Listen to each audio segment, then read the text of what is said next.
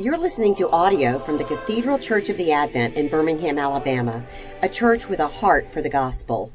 Find out more at adventbirmingham.org.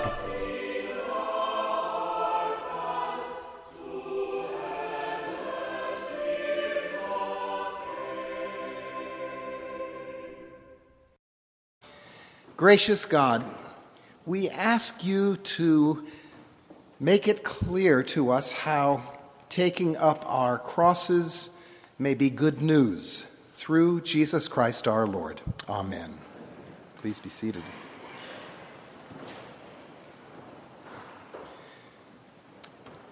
Well, good afternoon, and let me say that it feels a little bit like coming home, being here at the Cathedral Church of the Advent. I'm sorry I wasn't here yesterday. The third nor'easter in 2 weeks up in Massachusetts made the plane flights a little difficult, but I'm glad to be here now. A number of you have become wonderful friends over the years, and I've had the real privilege of counting your last three deans, Paul Zoll and Frank Limehouse and Andrew Pearson, as wonderful colleagues and as mentors. And now in my retirement, I'm helping out part-time at Calvary St. George's Church in Manhattan. And that's a church with a lot of ties to this cathedral. Those of you who know Jay Gardner, he sends all sorts of love to all of you. He's got a new baby named William, who's wonderful. And we hold all of you in our prayers up there in Manhattan with great thanks for your witness to God's grace in this part of the world.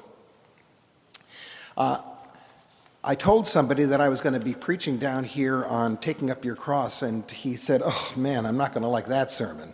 So let me say where it comes from, which is a portion of Mark's Gospel, Mark chapter 8, verses 31 through 36. Let me just read these for you. Jesus began to teach the disciples that the Son of Man must undergo great suffering and be rejected by the elders, the chief priests, and the scribes, and be killed, and after 3 days rise again. He said this all quite openly. And Peter took him aside and began to rebuke him, but turning and looking at his disciples, he rebuked Peter and said, "Get behind me, Satan, for you are setting your mind not on divine things, but on human things." Then he called the crowd with his disciples and said to them, "If any want to become my followers, let them deny themselves and take up their cross and follow me. For those who want to save their life will lose it, and those who lose their life for my sake and for the sake of the gospel will save it. For what will it profit them to gain the whole world and forfeit their life?" Some time ago, I was looking through the guest book at the back of the church where I used to serve in Springfield, Massachusetts. And sitting on top of the guest book was an envelope with a handwritten note inside it. And the note was a prayer to God. And it was written by somebody named Diane, who I assume had wandered into church in the middle of the week to just sit quietly. Diane's prayer said this: "Dearest God, I have tried over and over again, and I cannot be as good as I'm expected to be. I have failed you in all ways except one. I still believe in your love. Help me, please, Diane." I cannot be as good as I'm expected to be. I wonder if you can hear in those words the cry over a separation. Some great separation, this pain of a separation between who she is and who she thinks she needs to be in order to be loved. I wonder if you could hear an echo of Diane's cry also in the words of the hymn that we just sang. In the third verse, we sang these words: "Prone to wander, Lord, I feel it. Prone to leave the God I love." Well, I love God, but the bent of my nature, the DNA of my unredeemed spirit, makes me prone to wander, makes me prone to leave, makes me prone to live with this separation between who I know myself to be, because I got a backstage view of myself, and who I think I need to be in order to be loved. Can you also hear an echo of Diane's prayer in the passage from Mark's Gospel that I just read? This is a scene which is about Jesus hearing Diane's prayer and doing something about it. It's all about also our old friend St. Peter hearing Diane's prayer and giving Diane the exact wrong response. Now, you remember just before the scene opens, Peter has this amazing revelation. Jesus says to the disciples, "Who am I?" And they don't know. But suddenly, in a brilliant flash of apprehension and comprehension, Peter says, "You are the Messiah." But then, in today's scene, the plot thickens because Jesus tells his disciples that he's going to suffer and be rejected and be killed and rise again. And then comes this verse. He said this quite openly. Jesus doesn't want any followers under false pretenses. He spells it out. He's the Messiah, and he's come to die. And what does Peter do? He grabs Jesus, he takes him aside, and he tries to reason with him. Because all of his life, Peter has equated the idea of messiahship with control and with power. And so this insane equation of messiahship with dying and suffering is so incomprehensible that Peter doesn't just reason with Jesus, he gets angry at him. He says, "Jesus, you may be the Messiah, but you've got some things to learn about your job." And how does Jesus respond? He looks his best friend straight in the eye, and he calls him Satan. He says, nothing is more important than the death of the Messiah. It is God's will for the Messiah to die. Jesus is anointed to die. And then, in order to make sure that Peter's arguments haven't influenced and infected the other, Jesus gets all of his disciples together and he makes this statement. If any of you want to become my followers, then you need to deny yourselves and take up your crosses and follow me. Now, when Jesus says, take up your cross, he is not inviting you and me to endure, like a Stoic, bad things happening to good people.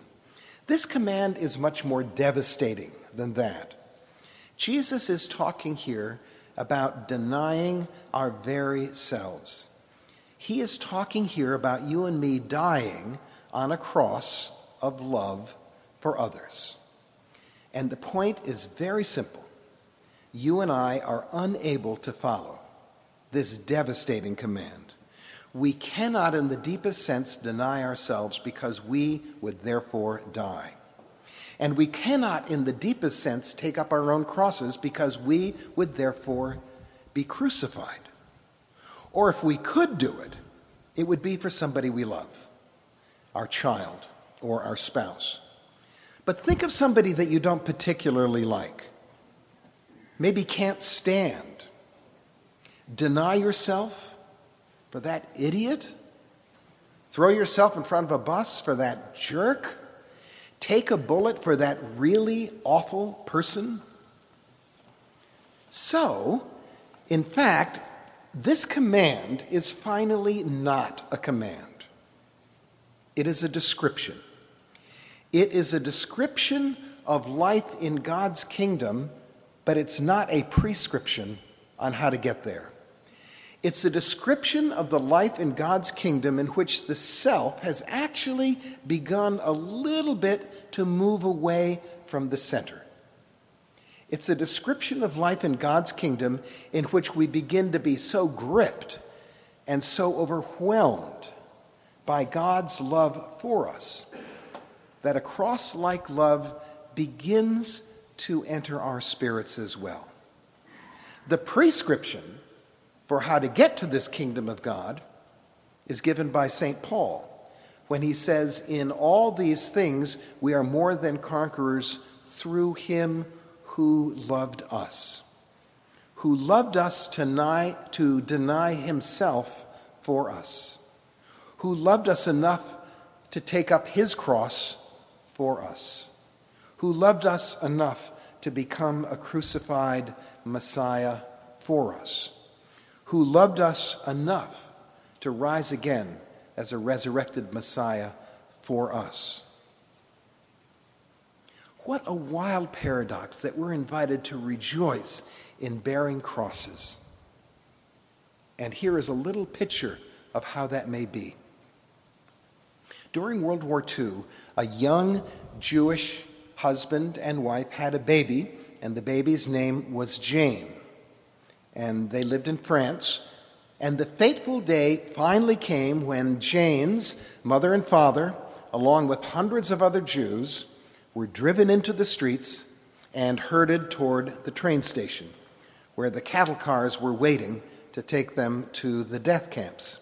And the sidewalks were filled with French citizens looking on.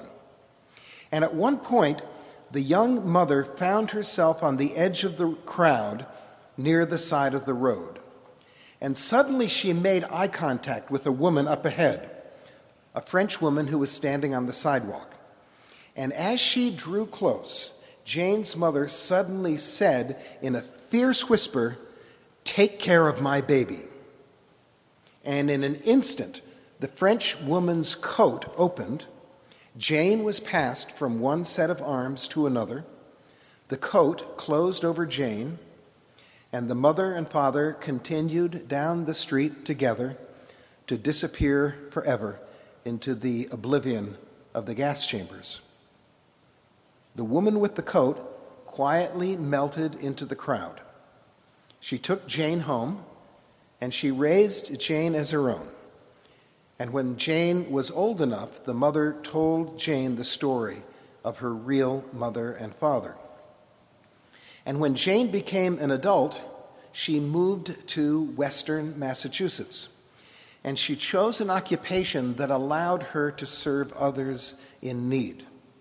And among those others were two members of my church, a woman named Sarah and her special needs daughter named Rachel.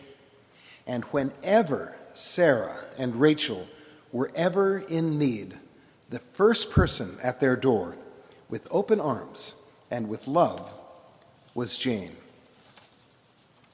When Jane's second mother opened her coat with the Nazis near at hand, when Jane's second mother opened her arms to receive the baby, when Jane's second mother took Jane and closed that coat, she was taking up her cross. And as Jane received such costly love from that second mother, she too was transformed. She was molded into someone for whom bearing a cross meant life and joy and love and peace. And here's the thing. Those arms that took that baby, those were the arms of the crucified and risen and living Lord Jesus. And that baby that was passed, that was you. That was me. So, Diane, the writer of that prayer at the back of my church, Diane, wherever you are today, thank you for that prayer. Because all of us here at the Advent today are joining you in struggling all over the place with separations in our lives. And all of us, Diane, want to invite you, wherever you are, to come with us in walking together the rest of this Lent. And we invite you in the sure and certain hope that at the end of this Lent, we are going to find, as we never have before, the arms of Jesus wide open to receive us. God bless every Diane in this place right now. Let us pray. Gracious God, thank you for your Son, Jesus, opening his arms to take us in. Thank you for those arms spread wide apart on the cross to cover us and to welcome us home as we are. I pray, Lord, for all of us as we move toward the end of Lent and Holy Week, that we may find your living Son welcoming us home. Be kindly affectioned one to another. Remember whose you are. And the blessing of God Almighty, the Father, the Son, and the Holy Spirit be amongst you and remain with you this day and forevermore. Amen.